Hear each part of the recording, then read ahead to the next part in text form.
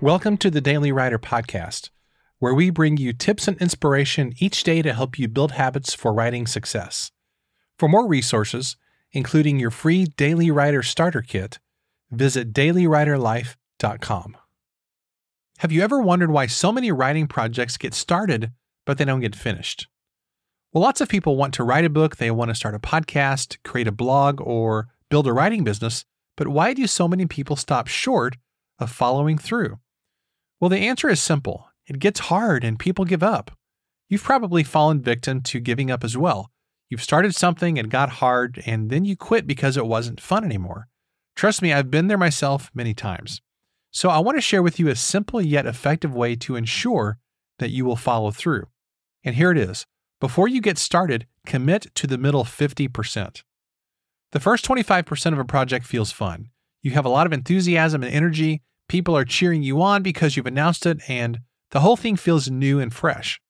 But the middle 50% gets hard. The enthusiasm wears off, and you have to just kind of stick with it. You're far enough away from the starting block that you've lost that initial excitement, but you're too far from the finish line to be able to see it. So you have to manufacture your own enthusiasm. You've got to keep pressing on, knowing that the end is coming eventually.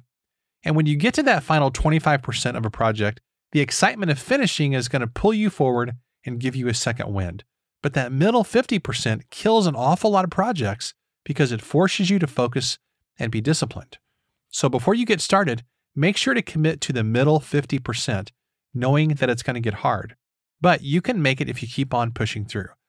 I remember when I was a college professor, one of our academic deans in his office had a poster that said something like this: just a reminder, the middle of any project feels like a complete disaster.